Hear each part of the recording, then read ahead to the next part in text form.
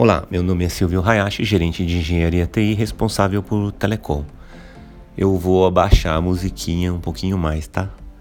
Mas não vou tirar ela toda não, para não pegar o ruído de fundo.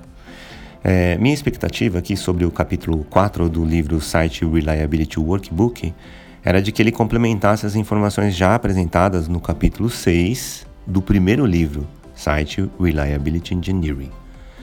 Porém, ambos são básicos demais de leitura rápida e pouco agregar àqueles que já têm alguma experiência.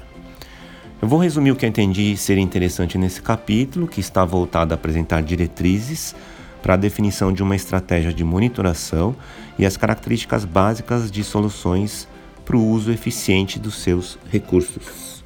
Primeiro, é importante dizer que o foco do capítulo 4 ficou em cima de casos de uso de logs estruturados e métricas de monitoração. A razão de ter escolhido este tema, conforme falamos no episódio que apresentou o capítulo 2, é a gestão das métricas de níveis de serviço. Lembra o nome? SLI, que são essenciais para o dia a dia dos engenheiros SRE, e sem tais objetivos, quais seriam? Os SLOs, praticamente parte da responsabilidade dos SREs ficaria sem sentido. Só para lembrar vocês, os objetivos de nível de serviço, SLO, são importantes para determinar as satisfações dos clientes no uso das aplicações, transformando percepções subjetivas em algo objetivo a ser controlado. Qualquer profissional que for atuar como engenheiro SRE, ele deve ter o conhecimento mais aprofundado sobre ferramentas e técnicas de monitoração, pois sem estes instrumentos, considerando o volume de dados que você precisaria processar, seria impossível saber o que está acontecendo, diagnosticar, tomar alguma ação preventiva e até mesmo recuperar os ambientes de uma situação de crise, de incidente.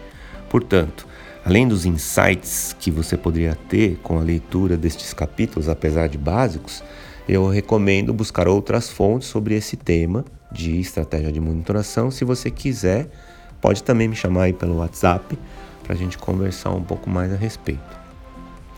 Eu adoro esse assunto porque, particularmente, APM, Application Performance Monitoring, é uma das áreas técnicas onde eu mais me aprofundei em meus estudos e certificações, apesar de estar atuando como engenheiro de infraestrutura TI responsável por telecom. Na prática, a monitoração nos serve para melhorar o tempo de detecção quando algo vai mal, é até encontrar, ou ficar sabendo que algo está com problema, ou reduzir o tempo de recuperação, seja por ações automatizadas, pesquise mais sobre self-healing, ou ações manuais. Claro, também oferece informações para análises forenses, sim, isso como se fosse uma investigação do passado, em busca de indícios que possam determinar os fatores que contribuíram para o desfecho que você estiver investigando. Lembra do post-mortem? Eu recomendo aí você ouvir os episódios sobre Blameless Culture para compreender um pouco mais as maneiras mais eficientes de você reduzir risco de reincidência. Bom, falando aqui sobre as características básicas de soluções de monitoração, de logs estruturados e métricas, nós temos uma solução precisa ter velocidade de acesso. É importante ter uma solução com desempenho adequado ao volume de dados que você pretende processar. Isso vai depender da dimensão da sua infraestrutura, seja ela na cloud ou fora dela. Também é importante conhecer quantos elementos críticos precisam ser controlados e estar atento para o fato de que cada elemento pode sozinho gerar milhares de logs e métricas que passarão de meros dados sem valor se não puderem ser processados adequadamente. Por isso, a velocidade com que uma solução analisa os seus dados pode ser a diferença entre conseguir ou não fazer algo de efetivo. Pensa aí que grandes volumes têm que ser processados em 4 ou 5 minutos. Essa referência de tempo é para a seguinte situação: você faz alguma alteração em produção porque você está precisando atuar em algum incidente, e aí você precisa ver esse resultado depois de 4, 5 minutos para você poder tomar alguma outra ação, saber se resolveu, se foi efetivo, se não foi. E se demorar mais que isso, começa a prejudicar o tempo de recuperação. Ok? Esse é só um exemplo. Aqui utilizamos o Splunk e Greylog e outras soluções como um repositório que nos ajudam também, além de armazenar as informações, a processar os dados e em alguns casos até tomar algumas ações automatizadas, como gerar alertas para outras soluções, que são mais adequadas para a visualização. Aproveitando, uma característica básica mais importante de uma solução de monitoração são as interfaces disponíveis para a visualização dos dados, visando apresentar informações relevantes para a tomada de decisão em diferentes momentos, na crise ou para análise de tendências, e também para diferentes públicos de interesses complementares, né? Técnicos e executivos, por exemplo. Por isso, a solução escolhida deve apresentar formas adequadas para cada tipo de dado, para cada perfil de uso.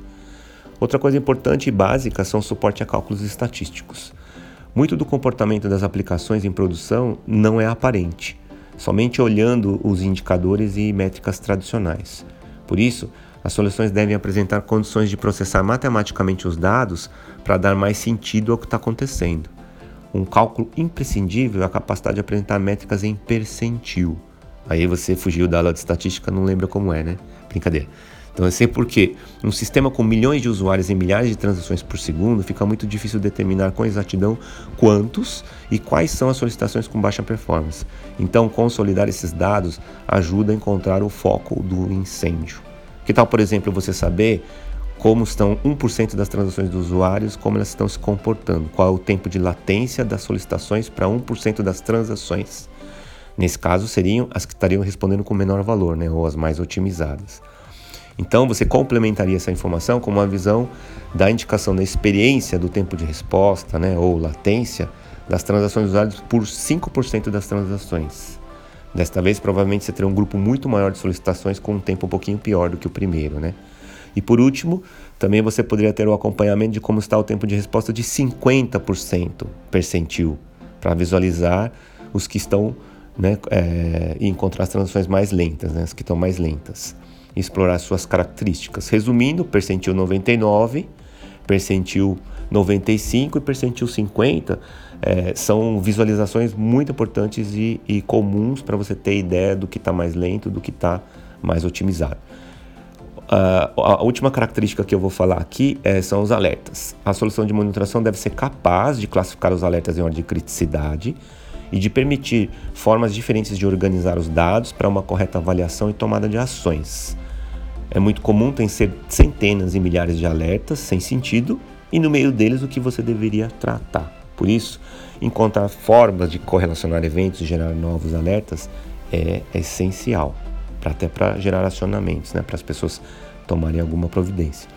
Atualmente, a tecnologia de Analytics tem apoiado a construção de soluções capazes de processar uma imensidão de dados e dar maior sentido a isso tudo, explorando inclusive tecnologias de ponta como Machine Learning e inteligência artificial para construir uma solução de monitoração que avance no processo de autocura, né? Autocura, que é o self-healing.